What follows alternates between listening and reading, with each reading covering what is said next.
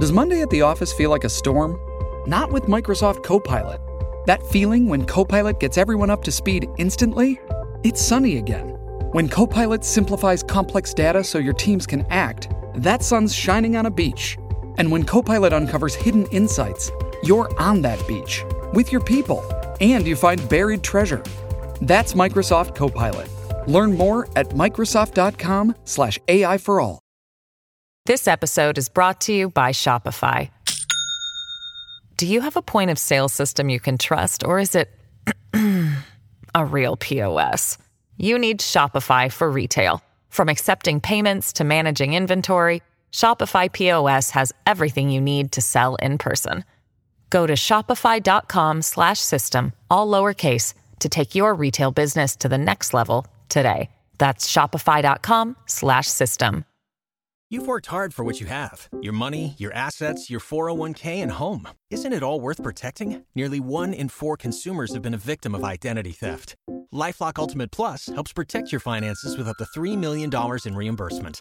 LifeLock alerts you to identity threats you might miss. And if your identity is stolen, your dedicated U.S.-based restoration specialist will work to fix it. Let LifeLock help protect what you've worked so hard for. Save 25% off your first year on LifeLock Ultimate Plus at LifeLock.com/aware. Terms apply. I'm going to immediately start today's episode out with a warning. This story contains descriptions of physical and sexual abuse against children and even the murder of innocent kids. This is one of the craziest stories that I've ever heard. It's demented, it's heartbreaking, and above all, it's terrifying. So, once again, to reiterate, for this episode, listener discretion is heavily advised. You're listening to Murder in America.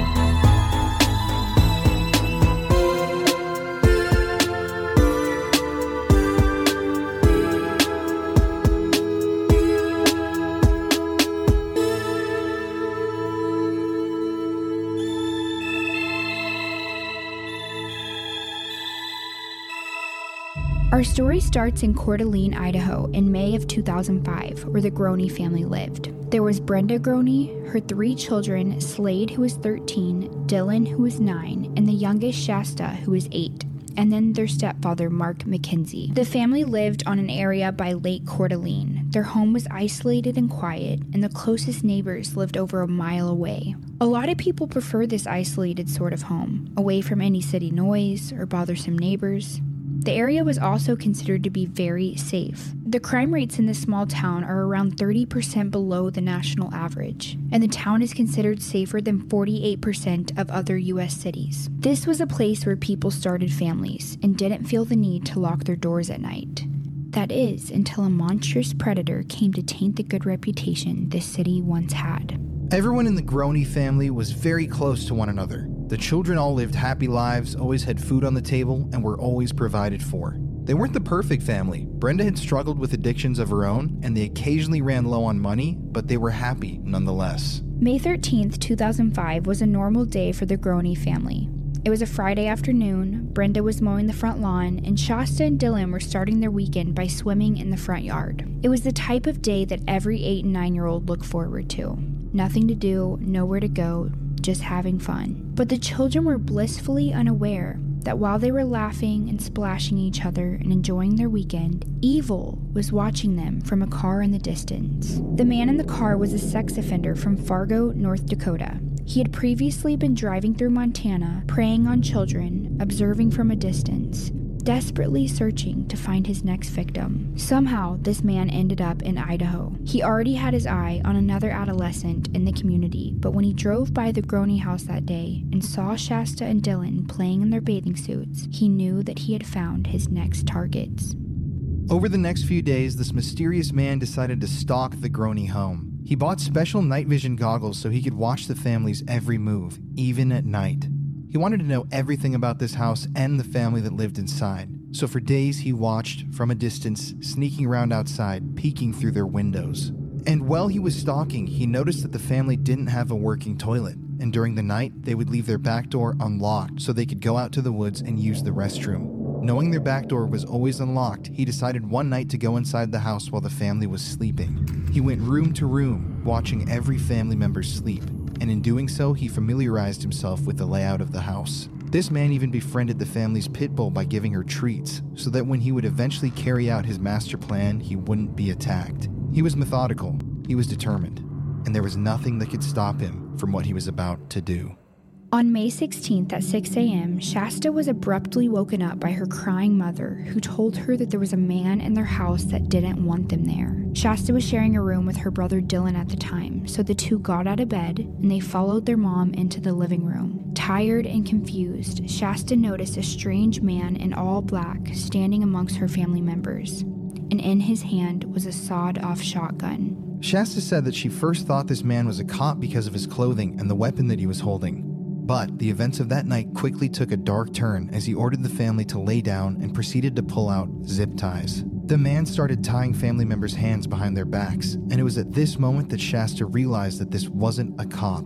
It was an evil man that had come to harm her family. The intruder then walks over to Mark, the stepdad, and starts demanding money. "We don't have any money," says Mark. They exchange a few more words before the intruder realizes that he won't be able to gain anything financially from the family. But that's not a huge issue for him, because this home invasion wasn't motivated by wealth. He slowly walks over to Shasta as she's lying on the ground. When she looks up at him, he puts his index finger up to his lips, telling her to stay quiet. Then he mouths for her to keep her head down.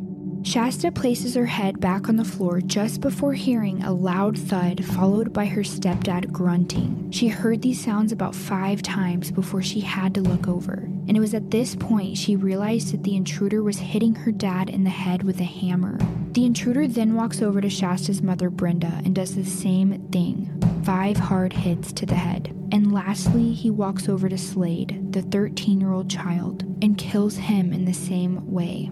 Terrifyingly, Shasta and Dylan are sitting there while all of this is happening, and they're wondering if they're going to be next. Shasta said that she wasn't even able to close her eyes or look away. She just sat and watched in terror as this man slaughtered her entire family right in front of her eyes. After this, the only family members left were Shasta and Dylan, who still had his head down. The intruder walked over to Dylan, tapped him on the head just like he did Shasta, and then he picked him up and brought him outside, leaving Shasta in the room with her other family members. They were bloody, and she wasn't sure if they were alive. The intruder came back in the room empty-handed and picked Shasta up, brought her outside, and laid her under a tree next to her brother Dylan. They were both terrified and confused. The intruder was about to put the two into a car when they heard the back door to the house open. It was their brother, Slade.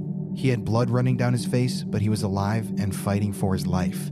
He was staggering around, using the walls of the house for support and leaving a blood trail behind him. Shasta said that the man ran up to Slade and started hitting him in the head over and over again with a hammer. Slade is still standing at this point, and he staggers over to a chair where he makes eye contact with Shasta, and as they are both looking at each other, he slumps over. Shasta would later say that she watched the life leave her brother's eyes, and in that moment, she knew he was dead. The intruder then runs back into the house, and Shasta hears more thuds. The intruder was making sure that her parents were dead too. A few moments later, he comes back outside with the family's car keys. He puts Shasta and Dylan in the truck and then drives to their neighbor's house where he steals their vehicle.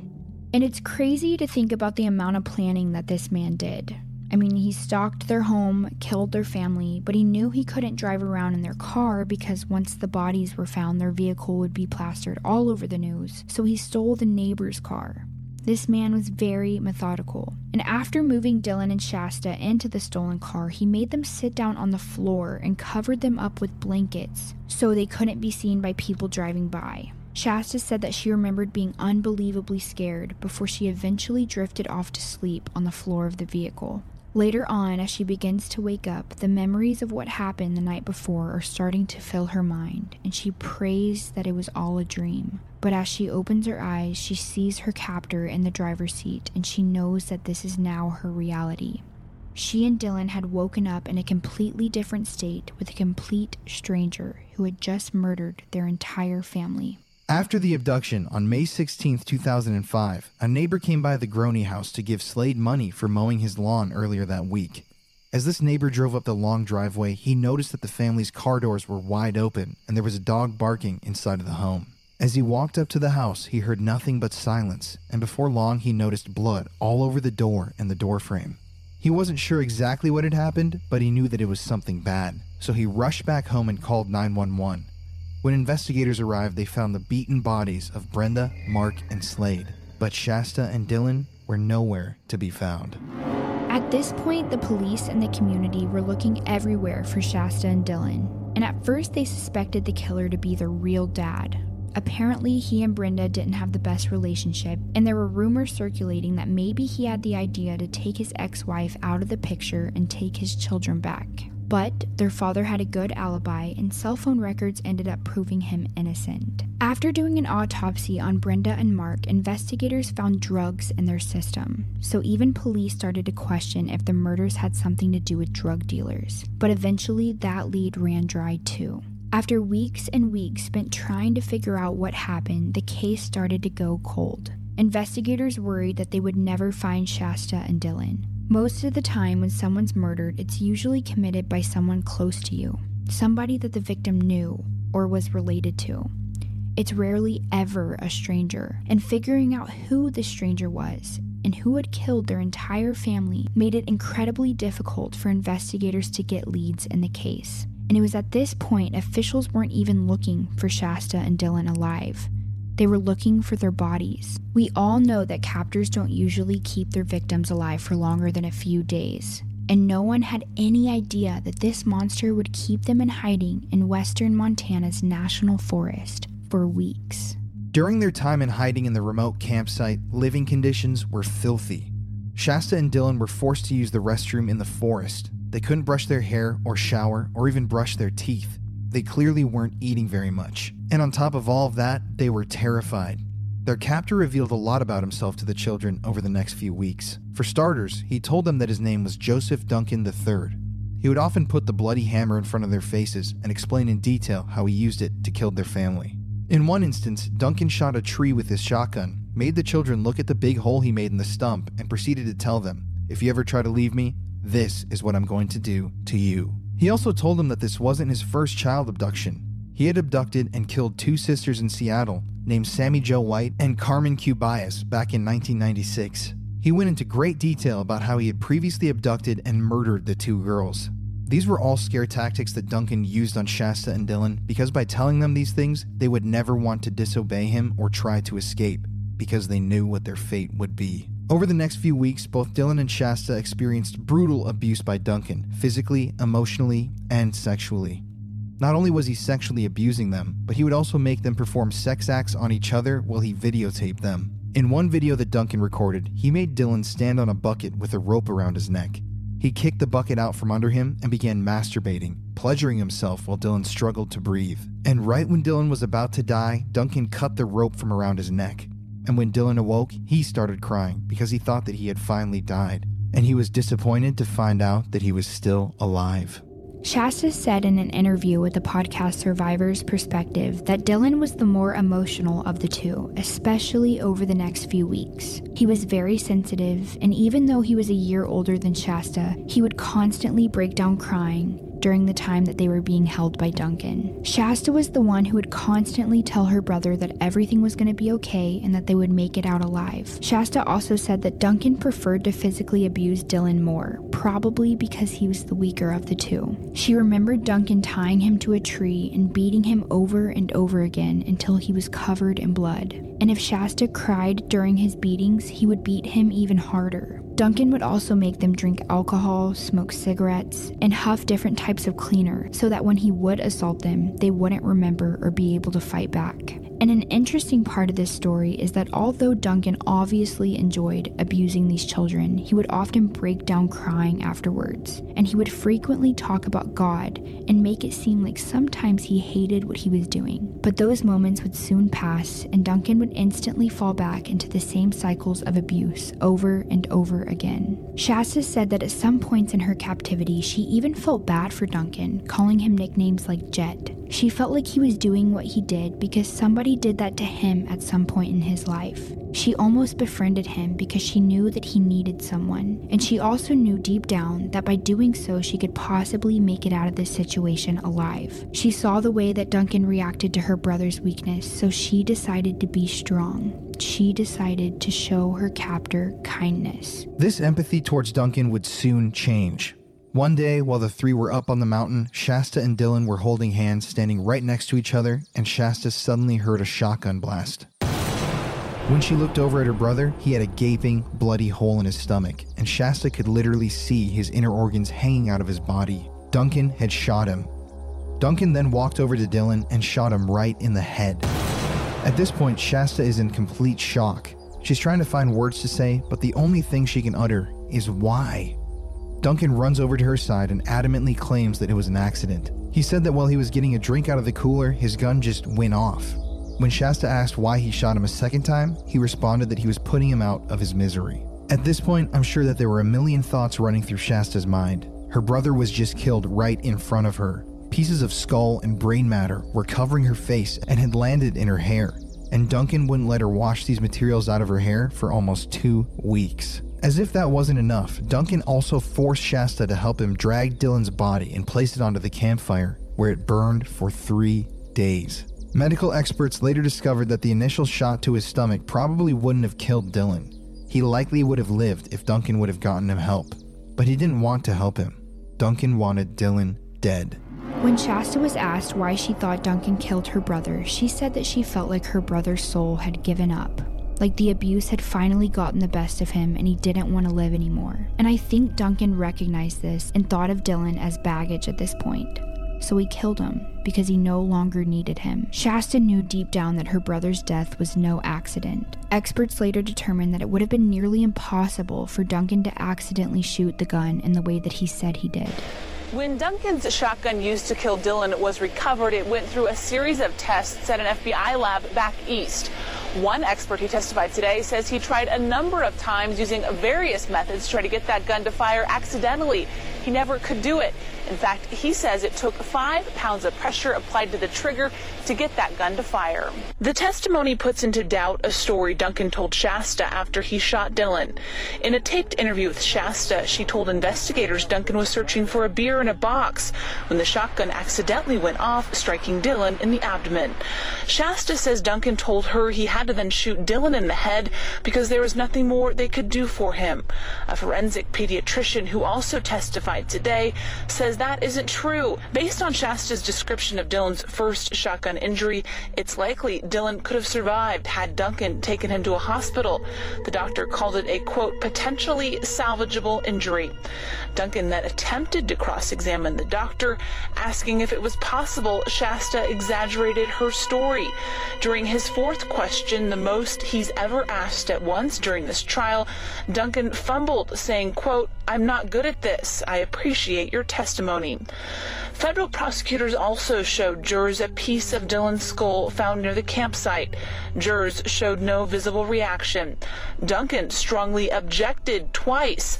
Judge Edward Lodge allowed it anyway.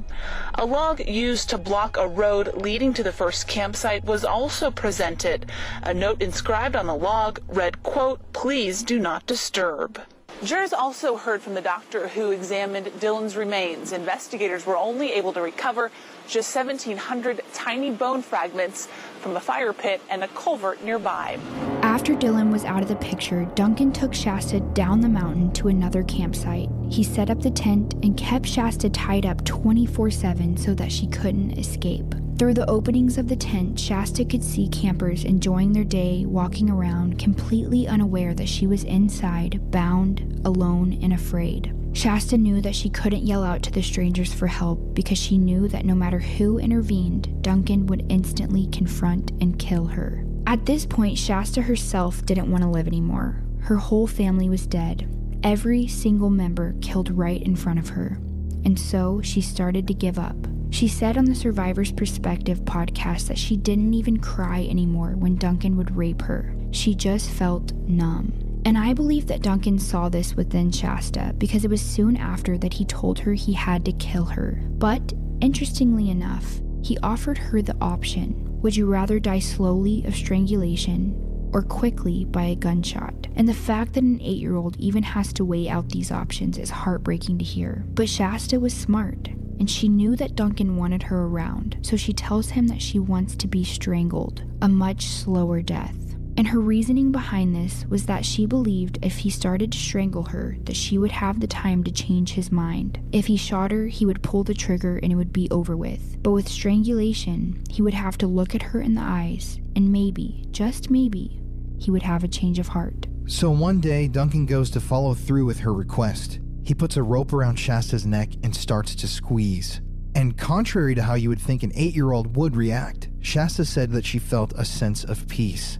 She wasn't worried or fighting him. She seemed to feel absolutely nothing at all. After a few seconds of Duncan strangling her, Shasta's vision starts to fade and she begins to hear her mother's voice. And before long, Shasta comes to, and she's looking right at Duncan, who is standing over her. And he says, "What did you just say?" Then Shasta replies, "Please don't, Jet." And before long, he begins taking the rope off from around her neck.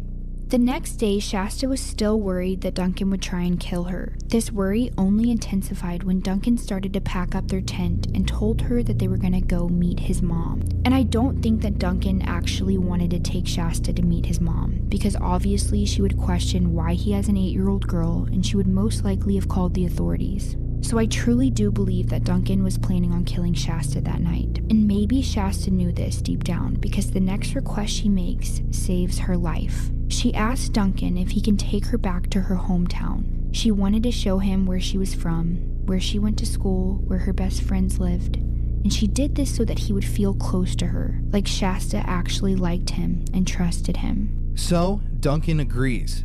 As he made the drive back to Coeur d'Alene, they ended up pulling into a gas station where someone in the store recognized Shasta. But Duncan and Shasta are only inside for a brief moment, so by the time the person that noticed them called the police, the two had already left. Duncan also pulled into another gas station along the way, and a cop was parked literally right out front, but they never noticed Shasta inside of the vehicle. Shasta had almost given up at this point, like her brother had before his death. Hopefully, someone would notice her when they got back to her hometown. It was her last and only hope. Once they get to Coeur d'Alene, Duncan passes a random school and Shasta tells him that that's the school she went to, even though it wasn't. Then they pass a random house and she tells him that that's where her friend lives, but none of this information was true. Shasta was smart and she wanted Duncan to know that she cared for him. She wanted to stay in the city for as long as possible because she knew that this was her only hope to make it out alive. It was around 2 a.m. and they'd been driving around for a while when Duncan asks her if she's hungry. She tells him yes, and he pulls into a nearby Denny's. On the way inside, there was a man standing outside smoking a cigarette who makes eye contact with Shasta. Without Duncan noticing, this man gives her a nod, assuring her that he will get her help. And as they walk into the restaurant, Shasta sees her missing persons poster hanging on the wall.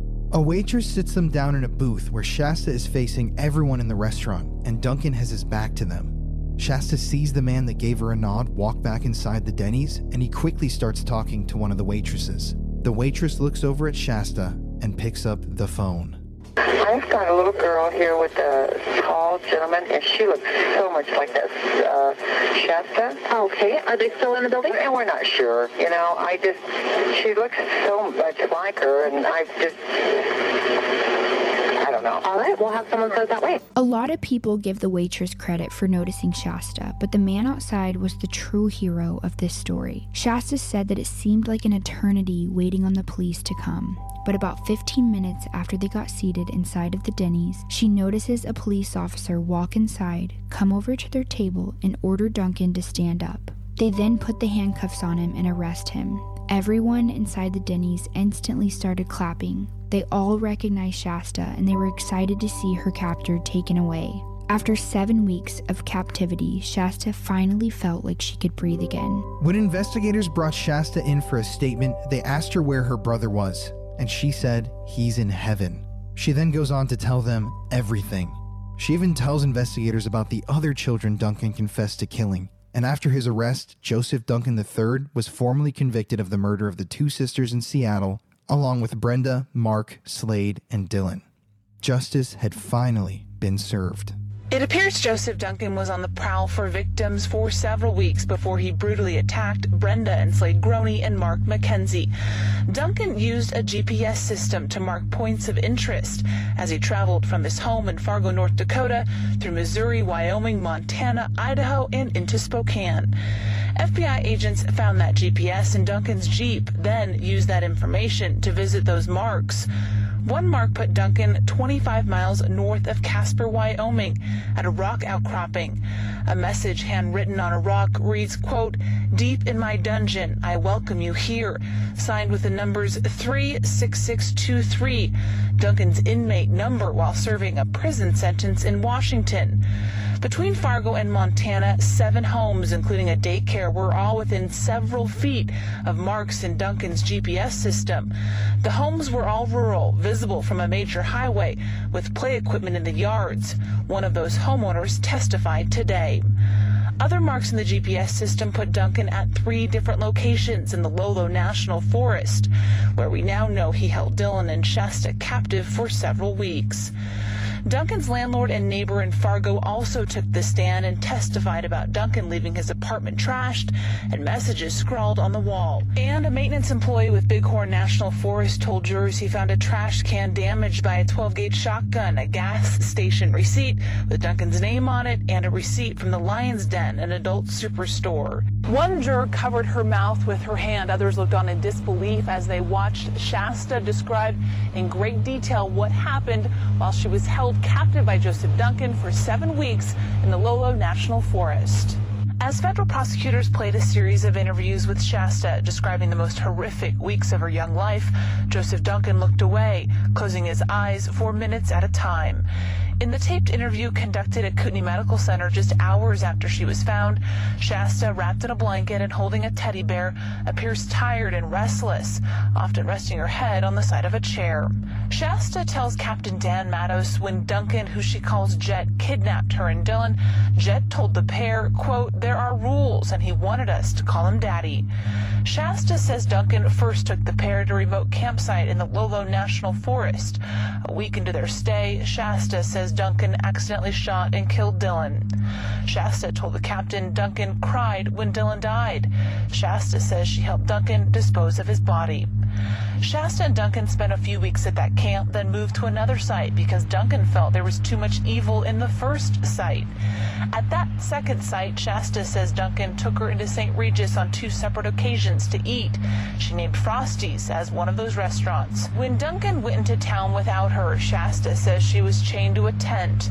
In the interview, Shasta says Duncan told her he felt bad for killing her parents, adding he was sorry and it was wrong. It appears Duncan also told Shasta in detail how he attacked her family and why he chose to kidnap her and her brother. Shasta says, quote, "He thought God was telling him to do it," adding he was looking for children to kidnap. When Shasta was found at the Denny's in Coeur d'Alene, she says Duncan told her good luck. She also says that Duncan told her some point during the 7 weeks she was held captive that her life was more important than his. He is now on death row where he can never hurt another human again, where he can't give in to his sick urges, where he will rot away until his day of execution comes. And when it does, the world will be a better place. At the end of the day, no matter who's on death row, no matter who's executed, and no matter what justice is found, that can never heal and fix what happened to the Groene family. This is a crime that almost eliminated an entire family in one night. And the details of the case are so depraved that they've stuck with Courtney and I since the first time we heard about this story. And I'm not going to go on to this podcast and claim that the spirits of the Groenes are in their home. The real horrors of this case can be observed amongst the living. They are burdens that Shasta must carry with her the rest of her life. And I can't imagine how she feels to this day. And above all, this story really goes to show you that you can never know who's out there, who might be watching. Duncan literally chose this family just because he saw Shasta and Dylan playing outside of their house one day. Who do you think is watching you? Who do you think might pick you to be their next victim? That's the scary possibility of life. You may think you know your neighbor. You may think you can trust the police officer that's helping you out on a dark road at night.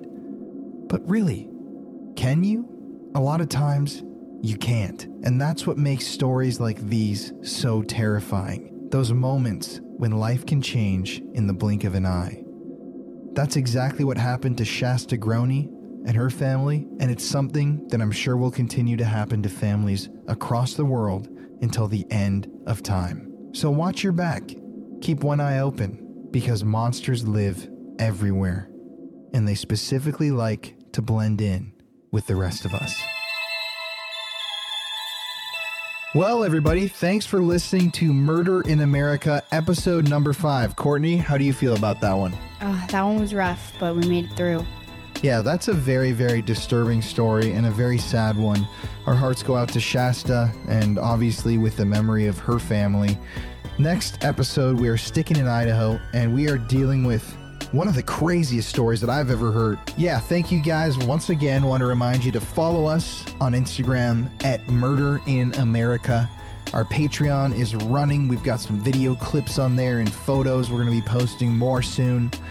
And the last thing I'll leave you with here, it's almost as if the dead speak through Shasta.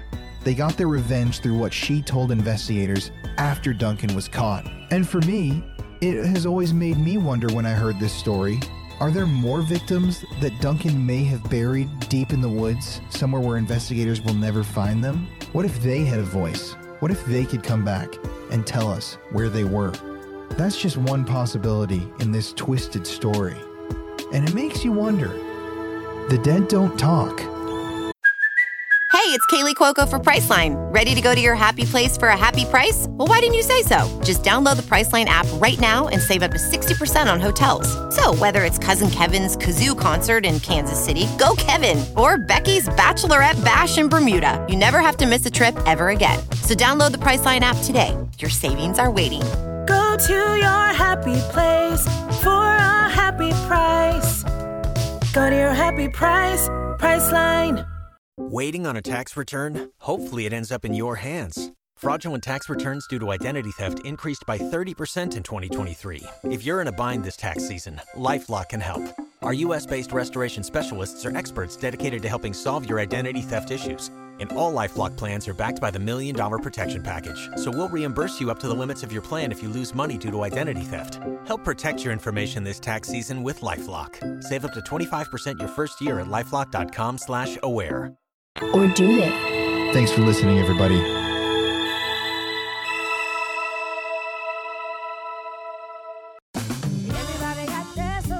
Spread the word. The JCPenney Friends and Family Sale is back. And this week, we're passing the savings on to you. Use your extra 30% off coupon to prep your home and style your family for Easter. That's extra savings on top of our great low prices. Plus, share your coupon with everyone you know and love. It's always better when we save together. JCPenney. Make everybody count. Offer valid 3/11 through 3/17. Exclusions apply. See store or jcp.com for details.